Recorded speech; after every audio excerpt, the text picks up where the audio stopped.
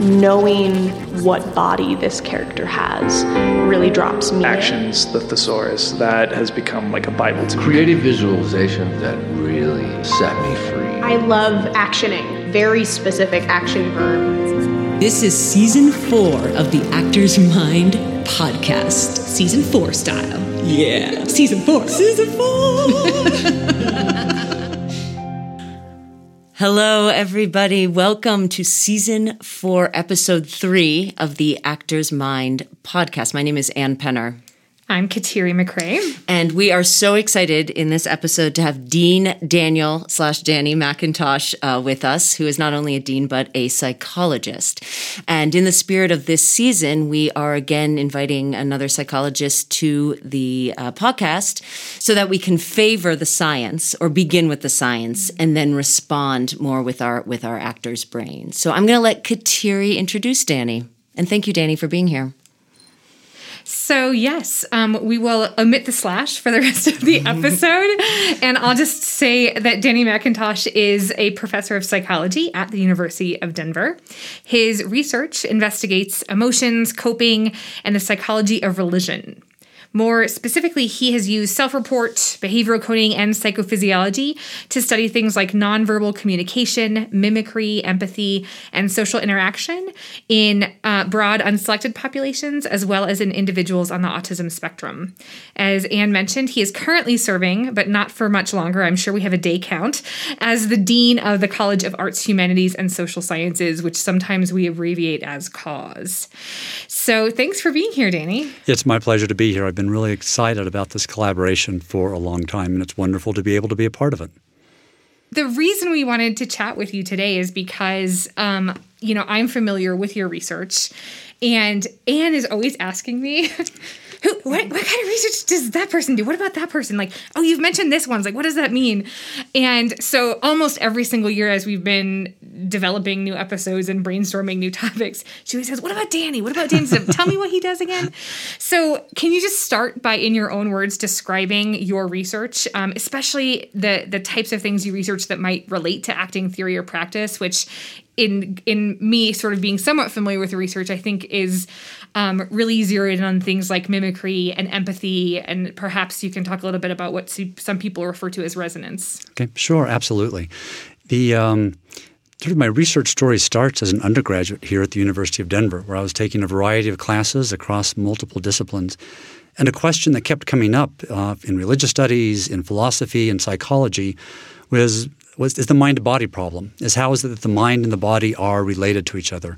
And I got really interested in that because it kept coming up as a problem without a solution, and noticing that different experts thought about it in different ways. And so what I ended up doing is a senior thesis on religion and health, with the idea that how is it that our beliefs might influence our health? There was a term that was being thrown around back then called psychoneuroimmunology. Mm-hmm. And psychoneuroimmunology became sort of the basis of the work that I started many years ago as an undergraduate here. And in doing that, there was this sense that somehow what we think, how we engage in the world has physiological effects. And that was the basic question I was interested in. At the same time, there was a professor here who was big in thinking about emotions. And emotions was an emerging area in social psychology and psychology at that time, with a different type of approach than was sort of the traditional clinical approach to emotions. This was more of a social psychological approach to emotions, trying to get at the mechanisms of where emotions come from, what role they play. And so I got interested in emotions and religion and health, all under this rubric or with this underlying problem or question of the mind-body connection.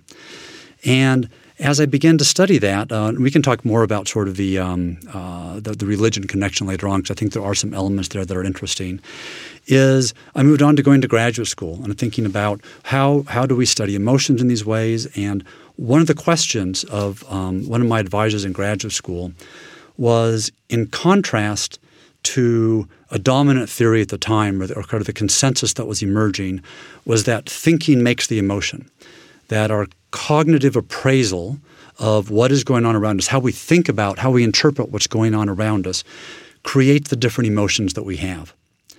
But in contrast to that, my advisor had pushed back on that and said, in his phrase, the preferences need no inferences, and that how we respond to the world doesn't require us to first interpret the world. Instead, we react to it in a non-cognitive type of way. And I thought this was really interesting because the preferences and inferences idea, the cognitive appraisal really was sort of a mind-body issue, right? That our mind was somehow driving what the body did.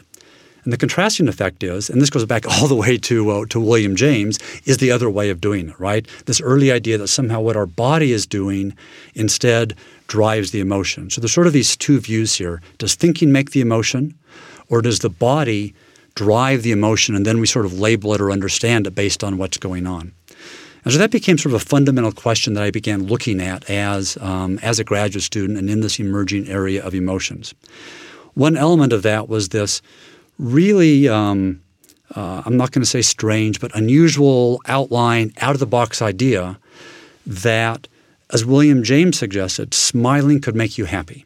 That it's not that you smile when you're happy, it's that smiling can make you happy.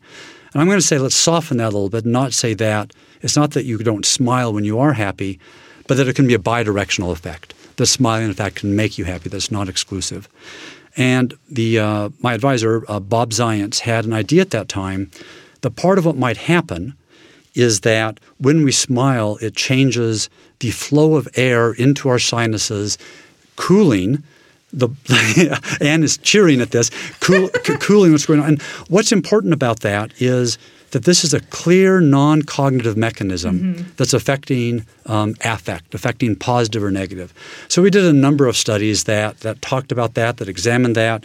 This wonderful set of studies where we worked actually in an interdisciplinary way with a researcher at the dental school who had this this plexiglass hood that went over people's faces with a separate nose mask. And we put them in there so we could monitor their breathing and we could cool the air that was going into their noses. And all of this was about demonstrate. To me, the theoretical piece that was interesting about this was, can we find a way that is not clearly using cognitions, which can be really quick, which are not intentional. The cognitive view is not that you're doing some type of conscious checklist. I think that's really important to say. It's not a conscious checklist. It's your perception of the environment or of the world. And but is there a clear, non-cognitive, simply physical way to affect how we're feeling? And the answer was yes. It's still, it's not a complete theory of emotions, but it's a demonstration that the body and our breathing and our actions, our face can actually influence how we're feeling. So in this process, if we think about, so somehow the body can influence how we're feeling. It's not all cognitive. Not that cognitive can't happen, I believe it does, but that it's not all cognitive. To me, as a social psychologist, I became interested in what does this mean socially. And one of a long-term theory that kind of comes and goes out of vogue or out of interest in psychology is this idea of the facial feedback hypothesis. The idea that our facial expressions may in fact drive what our emotions are. Smiling can make you happy. Scowling can make you angry. By the way, smiling does increase airflow into the nose. Scowling does actually decrease airflow into the nose. I'm not saying that's the whole thing, but this does go on. But there's that if that's the case, if somehow our facial expressions can influence how we're feeling, and there's a variety of different mechanisms. It could be breathing. It could be that we remember that when we've smiled before, there's this learned association between smiling and how we feel. So it may not be primary. It may be secondary. It may be that people react to us differently with different facial expressions, and we learn to associate that with different feelings. So there's a lot of interesting questions about mechanism. But the effect is it the case that your facial expression can influence how you feel? And there's evidence and debate back and forth. And I've been involved in that debate back and forth about whether facial expression can influence how you feel. I believe the evidence is strong that there's some influence, without making the strong case that somehow this is the only way. I don't believe it's the only way, but I believe there's some influence in that. So if that's the case then, if we keep this parallel going, if it's the case that smiling makes me happy, for example, or scowling makes me angry or influences that, what does that mean socially if this other phenomenon that we've observed, that people especially in the area of nonverbal communication have observed, that we pay attention to and respond to other people's facial expressions and let's pin and their body actions also, bodily actions also. That if that's the case, and I see you smiling, and I mimic or match that, if it's also the case and that smiling makes me happy, there's a social mechanism that does not necessarily or completely involve my interpreting your emotion that can, in fact, influence my emotions. And so then I got into the process of looking at how do we understand mimicry, how do we understand matching, and there's a lot of different words that are thrown around here that can mean slightly different things. And one thing that's confusing about the research is sometimes the same words are used for different things, Sure. or sometimes different words are used for the same things, and so But it exists or it doesn't exist. How else would you possibly get credit for your research if you didn't make up a new word Didn't for create it? a new name.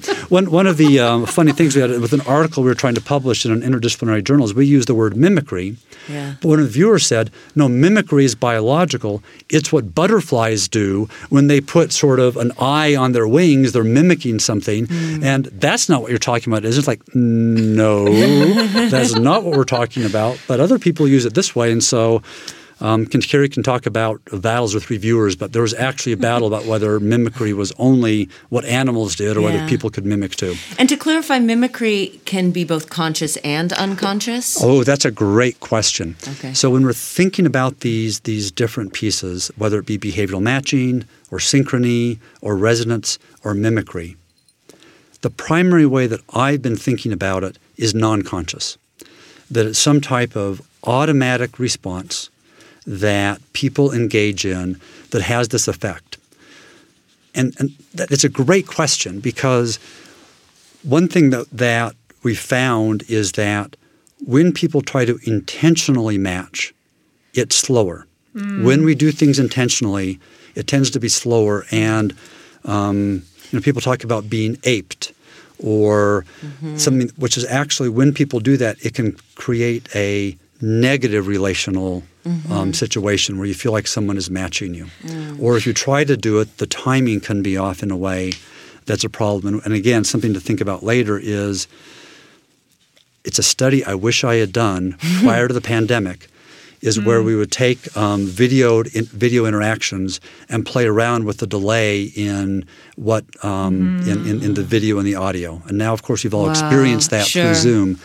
You can still manipulate it. I think you could. I mean, you could still go for a, for 4 or 5 different levels of parameterize of it. that, right? To show that there's a parametric response. That'd be still. I think that's still worthwhile. Yeah, so I think so. Maybe that's what I'll be doing next. But it's something where we're trying to get at this difference about the intentional versus the unintentional.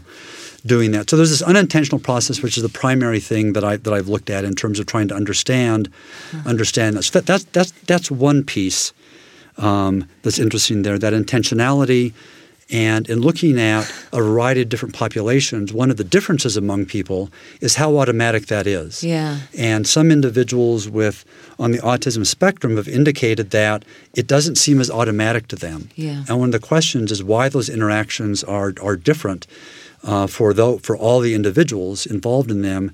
Is that this can be something where if you're not picking up on it or not engaging in it, it can make for a more social interaction because there's some channels of communication that aren't as shared in that area, and that can make a difference. And I'm wondering if presumably the more intimate you are, romantically, platonically, familially with someone, does it happen more automatically? And then maybe when you're meeting someone for the first time, it's a little more intentional because you're orienting yourself to that person. I'm just thinking, as an actor playing a character, deciding how close they are to that other character, right? And that reactions can be more spontaneous if they know each other well. That's great. And again, there's lots of interesting questions around that. It seems clearly the case across multiple ways of doing it is that the more you're in a positive relationship with someone, the more automatic, the more complete, the more spontaneous you are in doing that. And the other part is if you want to be in a relationship with someone, you also tend to do it. So it's both the presence of relationship and wanting to be in a relationship that you tend to do it. Again, even automatically. You could, if you were to videotape people who were meeting, I think would be predictable how attracted they are, how much they want to have a longer-term relationship, romantic or non-romantic, right, relationship, how much resonance there is by the extent to which they engage in that and how much they want to. And that's been manipulated. We've looked at that. So I'm gonna make a confession here. So I've known Danny since I came to DU. He was in the department when I first joined, and then he became chair before he became dean. And we've always had a lot of shared research interests. So actually, Bob Zients moved to the institution where I was an undergrad, right.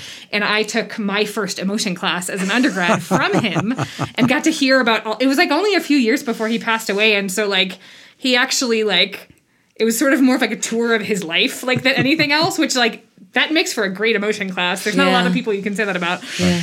But so knowing that Danny studied this, for the first several years I knew Danny, he was in a position of more experience to me.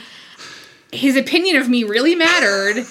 And I could not stop thinking about mimicry every time we met together. So I had this constant stream of like, I'm having this interesting conversation with this person. And also he just scratched his head. Did I just scratch my head? I'm not sure. He's leaning forward. I'm going to lean back. And then he knows I'm not trying to mimic it. And I was like, it eventually went away. I think. That is great. I think the glass between us helps right now. But for at least like when I was very, very junior and new in the department, like I was like, okay, you're meeting with Danny. Like just ignore it. He doesn't. Yeah. My reappraisal of the situation to get through it was he can't tell. He has no idea that you are in this mimicry. Like, don't do too much, don't do enough. Like, be natural, Kateri. Yeah, like, you really did get better over time. I noticed. Thanks. Fair enough. I just say this intentional, unintentional binary, I don't know if it is a binary, gets up to me the crux of the paradox of acting, which is when you are learning lines and you're figuring out staging, it's extremely intentional, it's extremely time consuming, and it should be slowed down. And then in terms of lines become automated. You can speak them faster. The thoughts come sort of more unintentionally. They become more automatic. And then in terms of movement and in terms of response, it's the intentional in a way becomes unintentional, so that you are presenting a scene or a story as if for the first time, spontaneously, but of course it's been rehearsed 100 times. So this is a question I had when I was thinking about doing this is, in trying to mark the relationship between characters, do you intentionally synchronize or desynchronize movements or reactions? Because that would be a way of communicating that. But I hadn't even thought of that. It just occurred to me that might be something that you're doing while acting. I would say that happens more explicitly with expressive performance. Almost like heightened, performative, non-realistic work, where we would play with the idea of repetition and mirroring in a more abstracted way and less about the psychological realism between the people. One thing we found is that we did we're curious about whether this relation effect was automatic or not, right? If mimicry is automatic and relationship influences mimicry, how automatic is that type of especially because we know things can influence it, like wanting to be in relationship with someone. So we looked at mimicry with people that we had manipulated the relationship between them. We made them likable, not likable, or neutral. A person, then they watched a videotape so we could time with EMG electromyography that. And then we put them under cognitive load or not under cognitive load. So what that means is either they're having to memorize a small number or a large number during that period of time. The question being, if you do it while you're under load, it's more automatic, right? So what we found is that for people who are positive and you would automatically match them either way, but in a neutral relationship, it went down under load. So that suggests there's some type of intentionality. I don't know. Kateri can maybe help me as a cognitive scientist. She can probably help me with this. But there's something going on where there's this automaticity in terms of matching the smiles of those that you are in, that you like or want to, or like.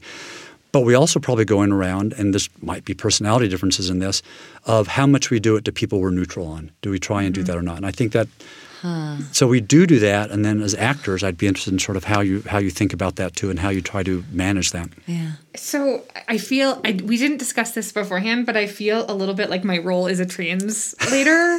And like, as Danny was even describing things, I was like sitting here and being like, well, first of all, I was like, Anne could probably just go, like, based on everything you've just said. Anne would like, she just has probably lots of things Even to talk in the about. bio, there were about 20 words where I said, please explain this. Let's talk about this.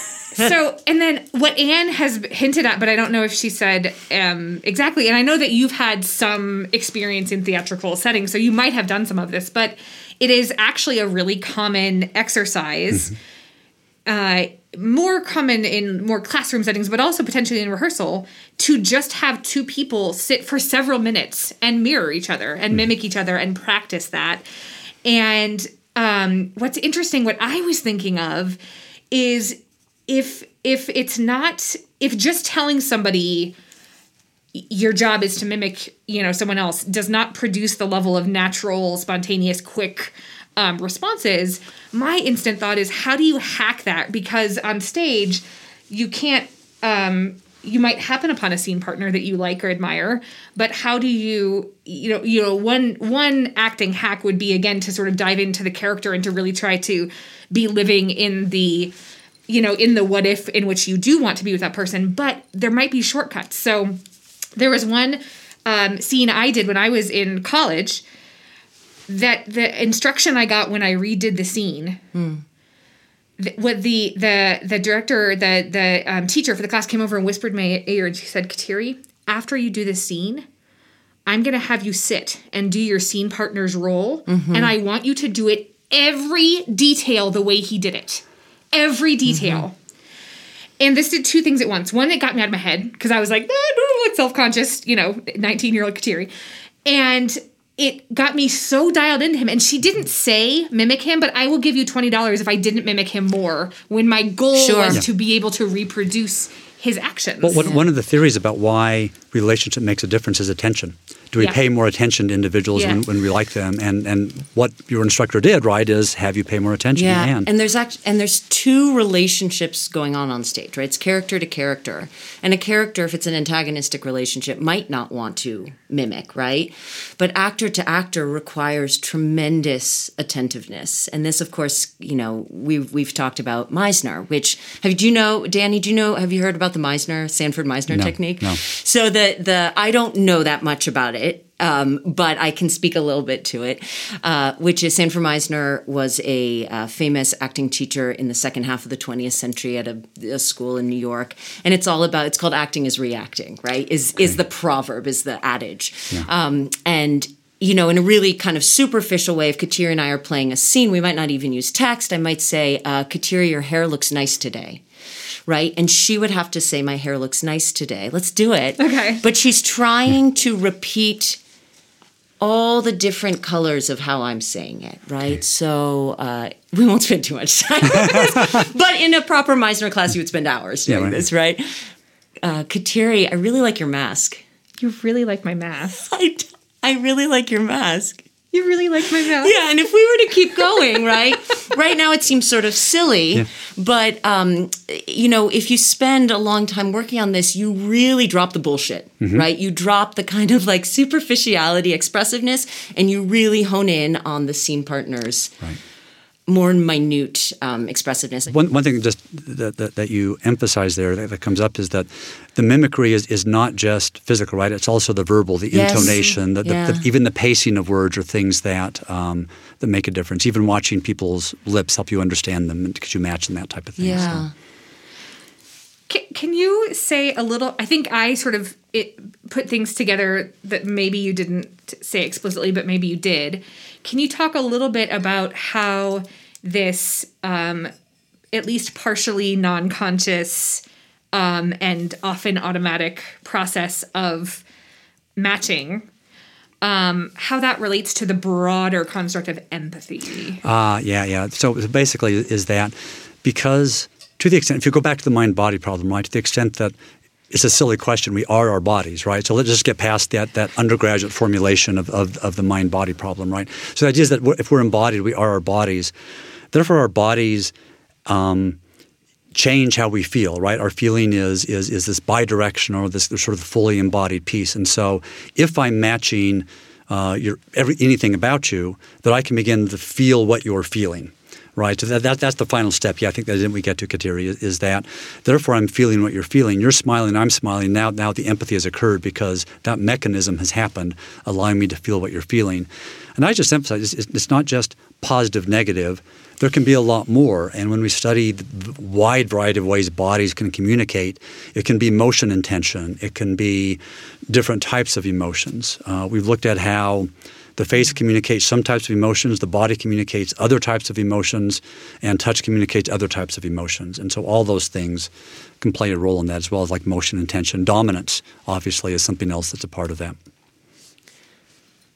I have gotten clearer and clearer about empathy this season, but I think something that still confused me is the relationship between my original, what I think is sort of a naive view of empathy, which is me, as you just stated, actually having some of the sensations or emotions of the person I'm empathizing with versus just cognitive or even, emotional empathy, maybe it's just cognitive, where I simply understand but maybe don't feel it. What I hear you saying is if I physically do something that mimics what you're doing, I can actually have the same lived experience as that person. Yeah, same is a powerful term, and I'm not going to go all the way there. Although there's a performance story I have about that, but so cognitive empathy is understanding, but really what I'm interested in and what I've been focusing on is actually feeling what the other person is feeling.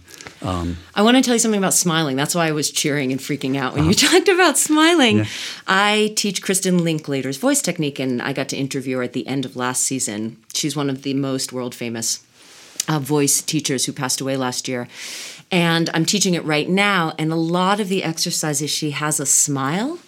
Because what it does is it opens up the channel for sound. So even though, of course, our lungs are doing the breathing, but she envisions, she has us imagine that the breath is and the sound is initiating all the way down in our belly. And so if you smile and you do a bunch of other things, it opens up. There's literally more space for your breath and your sound to come out. And therefore, your sound is freer. It's not stuck, which could lead to feeling happier. And it becomes simply, you become a more expressive person. So the one question I had is what does it mean if I change what my face is doing or perhaps another body part, what does it mean? How does that change my ability to express? And that to me, both vocally and actually physically as an actor is really valuable. And that gets into sort of the relationship of tension and relaxation. And we won't go down that. But it was interesting to hear you talk about smiling. And then it links directly to, you mentioned breath, but just more breath equals more relaxation usually, which actually equals more volume in your body for sound to come out. That's interesting. Yeah. Well, and the thing that I just wrote down too is there's been both in, actually primarily in cognitive terms, there's been this recognition that positivity is broader. Most negative emotions are narrow and focused, right? And if you think about emotions functionally, negative emotions serve a purpose to decrease the number of behaviors that you are considering so that you can be more likely to do the one that is adaptive, that will potentially save your life. And most positive emotion is not as narrowing. It's broadening. And so it's interesting for you to say that physically it also opens up more possibilities because that's been demonstrated cognitively as well. And that even an actor will appear larger on stage if their voice is coming out of them freely. Yeah. And they've done these studies of animal vocalizations too. So larger animals make larger sounds. Yeah. And they've done these studies where they play animal vocalizations and they have you guess how big the animal is, and people are really good at it. There's a lot of information contained in sound. And we can modulate that through the bodies, right? And this is what's so important about it is not, we are social animals. Right, and so we're picking up these cues from others about are they happy, are they dominant, are they? All of this comes from the embodied response to what they're doing, both complementary as well as matching. Wait, both complementary? Oh, complementary meaning not matching. Sorry, right. When I hear compliment, I think match. But It's if I cower to your dominant stance, then that would be a complementary. Complementary, great. Yeah. And just real fast, synchrony and resonance were two words that popped up. Are those synonymous with mimicry? Synchrony often has to do with the temporal component, right? That I'm matching, the tapping of my foot or nodding as we're doing right now, sort of, this type of thing. That's synchrony, behavioral synchrony. Mimicry, the way I tend to use it is much more of a configural type of matching for what's going on, smiling to smiling, or crossing legs as we're doing here, matching our cross legs. You're doing it again, Kateri. I stopped monitoring and look what happens. So great. Can you talk about your experience as Dean of Arts and Humanities and Social Sciences and how that has increased your awareness or curiosity of all the various different ways of knowing in a liberal arts setting and, just how it's changed your thinking? Sure. Yeah. I mean, it's been one of the best things about being Dean is working with experts across multiple diverse fields and looking at what they're teaching and what their practice is and what their scholarship and their research is, and talking with students. So it's been fabulous. I think most relevant to the conversation here is my experience with the arts, with the artists in the college. And I've always been an appreciator of the arts. And what's been fun is being able to be a part of the artistic process from an earlier point. Because we do talk about funding earlier ideas. And so I've been able to see how artists think about things from the beginning to the end. Before I would sort of appreciate the end or maybe come in at some point. But it's been so exciting to see, and this is why I love how you talk about the ways of knowing, is it really is coming from a place of investigation, of experimentation, of learning experientially, tactily, from a sensory standpoint, and having students experience that and having them experience that in a much more embodied way than oftentimes scholarship in the humanities or research in the social sciences is. And so to be a part of that and see how it changes, how they think, how they communicate that, what happens in classes with that, has been just really, really cool and amazing and just so impressive to me about seeing that whole interplay. We talk a lot in scholarship about the conversation in the field, right? What's the question? What's your contribution? What's the back and forth? To see the conversation going on artistically and to be a part of that and observe that has been tremendous. And the value that students get in the observations they have and how they are in the world and how they are in their bodies because of their experience in the arts, I think is tremendously valuable. It's been really exciting to see that. That made me really happy. Good. Are there any similarities to how artists collaborate or do their scholarship or creative work and a social scientist or a hard scientist? I don't know if it's called hard. In other words, I don't think anyone would call us hard scientists. Well, no, I think social scientists. Well, I distinguish between the hard scientists and the difficult ones. Excellent. I'm wondering if, even though they're very different and we do celebrate the different ways of knowing, if there is any link where we can say, well, artists do that and scientists do that. Yeah, and I think that, two elements are they're both very social and community-based. You're in everyone, regardless of whatever the stereotypes are about the biologist at the bench or, right. The psychologist with the one-way mirror or whatever. Everyone's in a community, working in a community. That's where progress comes from. So there's a sociality to it. The other thing is creativity is not limited to the arts, and I think we all know that. But when you look at scientists across all the different types of scientists and across all the humanities, they're deeply creative, deeply social, deeply conversational, and the people who are best in those areas, in my opinion, are those who are not constrained to the discipline. There really is a value in the depth and the breadth. And there's a lot of conversations about we need to do more interdisciplinarity. The stereotypes of faculty as being you get so narrow. You're just talking about the inside of this walnut in that area. What I found across all the disciplines in cause, as well as the ability of working with folks across the university, is that the most successful scholars and faculty who are really deep into something, when you go deep enough, it's interdisciplinary. You can't go deep into something without being multidisciplinary, interdisciplinary. So the best folks are doing that. Maybe at the beginning, but always when they deeply get into something, those boundaries disappear. And that's why collaborations are so exciting and why you see faculty from across multiple areas wanting to hear the research and the scholarship and going to performances, because to them, those experiences are part of what they're doing and inform what they're doing. You know, one thing Anne might not know is that for much of the history of social psychology, a great amount of social psychology experimental design is incredibly theatrical, incredibly performative, and there's a lot of training experimenters and confederates. So if you ever have a design where there is a false and controlled social interaction, you have to train one of the experimenters to be a pretend other participant. Yeah. And it's acting coaching to train undergrads. Okay, you have to pretend like you're new here. Don't call the experimenter by their name because you just met them. It's like all of this very. And I remember once in one of the first studies I did when I got to DU, I was training the same group of participants to distinguish between enhancing positivity and to diminishing negativity. And it was really tricky because a lot of people use those terms interchangeably. And we had done a previous experiment where we had done 2 different groups and trained them on this, but we really wanted the same person to do it. And I was training my very first graduate student to be the experimenter to explain this difference. And I was giving her, I watched her do it, and then I gave her notes like it was a rehearsal.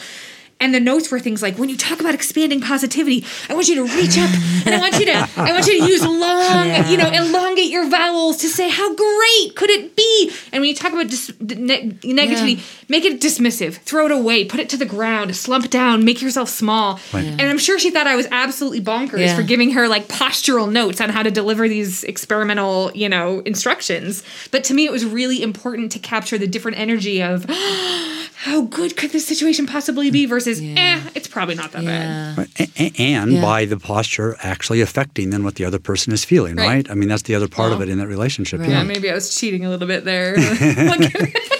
And I'm working with my colleague Rick Barber right now on a one-woman show called Grounded, and he always says, he actually just said it today, like, these notes that I'm giving you, he doesn't say take it with a grain of salt, but they kind of end with you. Like, if they work, you put them in your body, you try it. If it works, we'll keep it.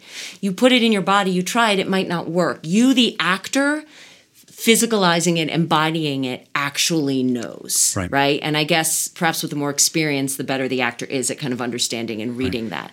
But you don't make a final acting choice on the page. You have to make it in your body, in your voice. And even then, one more quick point is that moment, that particular line will shift nightly. So it is not necessarily always the same embodied moment. Right. And wouldn't it also be the case, if it's not a one-woman show, is that that's happening then with everyone on stage, that you are affecting then the responses of the other person. Yes. And as you embody it, that draws on the other person. And what will happen with this is I've only done it for him, but it's the fourth wall is broken. So I'm constantly in relationship to the audience. Right. So how the audience responds or looks at me or doesn't look at me or laughs or gasps or is dead, silent, whatever, that will actually affect how I do the next step. Which is why teaching on Zoom is a nightmare. I'm thrilled to be in person.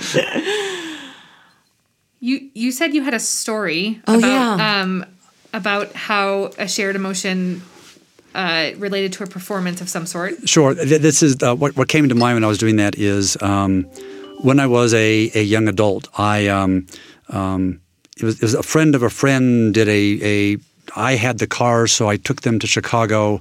Because I had the car, I was invited to go along with the cool kids to blues bars, right? I was not a cool kid, but sort of I had the car. And so this was my first experience with really intimate blues bars, but any blues bars actually. And the evening was multiple bars, going to these places, hearing these singers. And we got to this one where we were kind of crammed behind the stage. Of course, it was pre-COVID. It was packed, shoulder to shoulder. But I was really, really close to the performer. And so it wasn't distance. I was right there. I could see the sweat going down her face, every movement, even seeing the breathing that was going on. And it was a transformative experience. Being that close, I felt a connection in a way that I hadn't felt. And to me, it was just, this happens in great performances. But I think it's because I was so close. And just the skill of the performer, in what she was doing. But there was this incredibly powerful, and the deep emotion that she was conveying, not just the words, but with the rhythm and with her movement and with her breathing and with the intonation and probably, the other 100 people that were all crammed next also Sure. doing that. But to me, that is sort of that power of that intimate, close, live performance that I felt something I don't think I would have been able to embody and feel if I hadn't been that close. Yeah. And to me, that's part of the power. So I think about that in terms of that power. And that makes me think about this work. Again, we're doing this movement and voice class. A student, I had the students present what are called sensation physicalities, where they take a physical or cognitive or emotional sensation and they show it to us physically. And this one guy did grief. He had recently attended a funeral. Yeah. And I asked him about grief because I'm fascinated with any of these physicalizations of these. And he said, actually, what I noticed when I in the past week is actually with all the breathing work we've been doing with Linklater, that his grief is more embodied and his grief is dropping, deeper into his torso just because he's practicing breathing.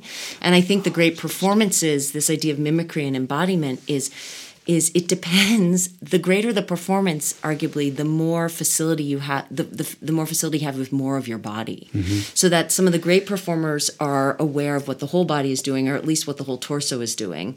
Whereas maybe a greener performance might be more sort of the neck up. Yeah. And therefore you're actually getting less information. And I realized one of the objectives of Acting 1, introductory acting class at DU, majors, lots of non-majors, is the first couple weeks is just getting these students to play games and to look each other in the eye and to actually be physically present. That we spend so much time as human beings desiring not to be present or nervous about actually being present or not even sure we have the skills to be present. Right. And I think that is, to me, part of what is the power of acting training, right? Is that the kind of the full body listening that's going on, like with improv, right? You're not just listening. I'm pointing to my ear, no one can see me. I'm pointing to my ear. You're not just listening. You're really paying attention and responding with the full body, right? It's really present to the whole person, and I think that is that's a tremendously valuable skill. And it's also something that I think is what makes what you're watching on stage real and present and active in a way that it's not when it's not that. Yeah. I have an off-script question. Go for it. Can you say a little? You've talked a little bit about sort of one-on-one experiences of sharing emotion, and we've talked about how that might relate on stage. And maybe I suspect this might tie in potentially to some of your psychology of religion work. Mm-hmm. Can you talk about the phenomenon of shared experience as an audience member and like the synchrony that might happen in like an audience full of people, and especially like, what you just described, I was just thinking, I always have such a more heightened experience when I'm in a packed Broadway house, because you're literally like elbow to elbow with like, the couple from Illinois that also like flew in that day versus like in the Buell, which is a gorgeous space in Denver. It has the luxury of being really spread out. It's not like, luxurious, but like you're not, you don't know what the other person had for lunch. So can you talk about shared audience experiences? Yeah, which is why the new movie theaters that separate you, I think, are problematic because you don't have the same experience. Oh, but anyway, I disagree. In movies, who cares? There's because that's an asynchronous experience anyway. But it's not the performer. For the anyway. Okay. But I think I want to be able to hit loud. When I was thinking about religion, I one thing I mentioned is sort of religious practice, right? And it was religion and coping, and part of how religion can assist with coping is by creating narratives and stories that give meaning, sharing those narratives and stories with others, and then in a communal fashion, and you mentioned group singing, for example. There's increasing research talking about that. Other group actions where you are putting yourself in synchrony with the other person, I think is very much a part of that communal religious experience. So that is shared, I think, in theater. Part of what theater does is create shared narratives that you're experiencing in a synchronous way and then participating in with other people. And so I'm not sort of saying that religion and theater are identical, but I think there's these elements, Kateri, that you bring up that's really good, that is that can change you. And then one question I have is, how does that change later behavior? Part of that is also the empathy that you get from sharing stories that are different from your own story. And then I think part of the power of theater is also both in an embodied and then in the cognitive piece also of understanding that narrative and that different experience. And part of what theater can do, I think, is drive that. That provides you with a cognitive framework for understanding others' experiences and an experiential framework at the same time of understanding those experiences that are blended. So I think that's part of the power of theater, and I think it's also something where theater can help you cope and understand the world. And I think that's why it can become a very powerful experiential type of thing that you're doing as a group and with theater folk. Wow, that's awesome. I'm so glad that was recorded and I can listen to that again. And one of our guests earlier this season is Talia Goldstein, who is she's a developmental psychologist, but almost all of her work is to test the sort of prediction that you just laid out, that the process of specifically embodying other people's stories engenders empathy more broadly, and she tests it in things like randomized controlled designs for kids taking acting classes and things great, like that. yeah. It's pretty freaking. She basically has like an acting lab. Yeah, that's superb. Yeah. Exactly. Danny, do you have any specific plans or hopes for future research? To do more. Sure. No, I mean, actually, the question that Kateri asked is part of what I've been thinking about, and that is thinking about religious practice in a way. There's a lot of work on mindfulness, right? That's sort of been this and there's, we don't have to get into kind of controversies and issues around that, but it's sort of, there's some technique that maybe creates some change in people's lives, this practice that at least has its origin in some type of cultural or a spiritual tradition. I'm interested in the social piece of that. Kind of going back to the very beginning is, to me, it's not just what happens individually, but what's going on socially. So when I think about things like the shared singing that happens in some traditions in religious experiences, or even other shared nonverbal experiences, or postural changes that occur, when you look at for prayers, there are different postures that one engages in. And to what extent does the physical posture that's part of that religious spiritual practice influence what the practitioner gets from that? So I would love to think about, and I'm just playing around with ideas about, what are religious or spiritual practices? What impact do they have on some of these very basic empathy and emotional processes? And there's certainly work that's been done in that area. So one of the first things as a researcher is I need to go catch up on the literature about what's being done. I think a lot of it is focused on, at least a lot of the majority of the work has focused on sort of meditative types of techniques. So I think it's great, which is really interesting in thinking of from being present to even cognitive control and interpreting things. But I think there's a lot more ore to mine there, and a lot more approaches to think about what's going on and what role it might play. Then ultimately what I'd be interested in is, how do we take this in a social justice direction? How does that empathy actually make a difference in engagement with social justice types of activities? What gets translated from my own self and how I feel to taking action in the world in particular ways? We can't wait to have you back in psychology, I'm Danny. looking forward to it. One thing that you made me think about when you were talking about getting students to sort of engage and use their whole bodies and not just the face in terms of acting, is we recently did a study where we looked at people who were normally fully mobile and functional, and constraining them in a chair, actually with a chest band so they couldn't move, and then asking them to express emotions. And what we found is, probably not surprisingly, that although confidence didn't vary much, that the perception of others is that there was difficulty in expressing dominant emotions, right? Different types of emotions are expressed in different ways. Dominant emotions from shame, anger, can be related to body movement. They weren't able to be expressed in the same way. And it leads to a whole host of questions. Certainly individuals who are in wheelchairs, there's all sorts of stereotypes and social experiences they have. But one of them is, in conversations, not being able to in the same way experience dominance, right? Sort of the stereotype situation is one where people don't see their social status in an accurate way, partly because of how we encode height differences and movement differences. I think about that in terms of I think there's a lot of investigation there in how much you are familiar with individuals who have different types of physical differences and how they express emotions.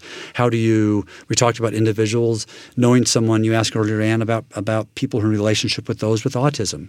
Mm-hmm. And what's the different experiences of those with autism perceiving the world and those without autism perceiving the world and those with autism, for example.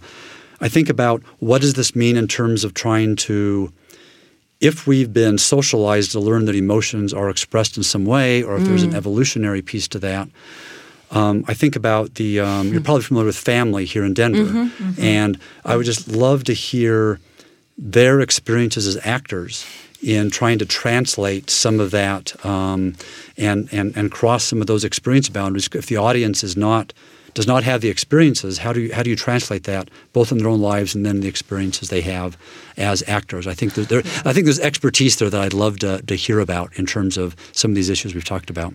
Sure, and we haven't revisited this in a while, but we actually had a couple of interviews I guess one in season 1 and one season 2 that talked about sort of both training and experience in terms of disability. And casting. Yeah. And needing Reagan Linton, who was one of our guests in the season 1, who has been the artistic director of Family, talked a lot about going to graduate school and having conversations with the movement instructor about adjusting the guidelines so that she was still having the same lived experience, or she was still doing the same assignment that everyone else was. She uses a wheelchair, but of course was not necessarily externally doing the same thing that was being asked of the other actors. Wonderful. Yeah. Thank you, Danny. Thanks for your time. I'm now thinking about 100 different things. Thanks to you. It's been a pleasure. Thank you so much. Yay. Yeah. Take care. Okay. Thank you for listening. We want to thank our amazing podcast team, Jonathan, Michael, Jennifer, Cami, all of our guests, and some funding from the College of Arts, Humanities, and Social Sciences. And finally, this amazing recording studio in the Lamont School of Music on campus. All of that is at the University of Denver.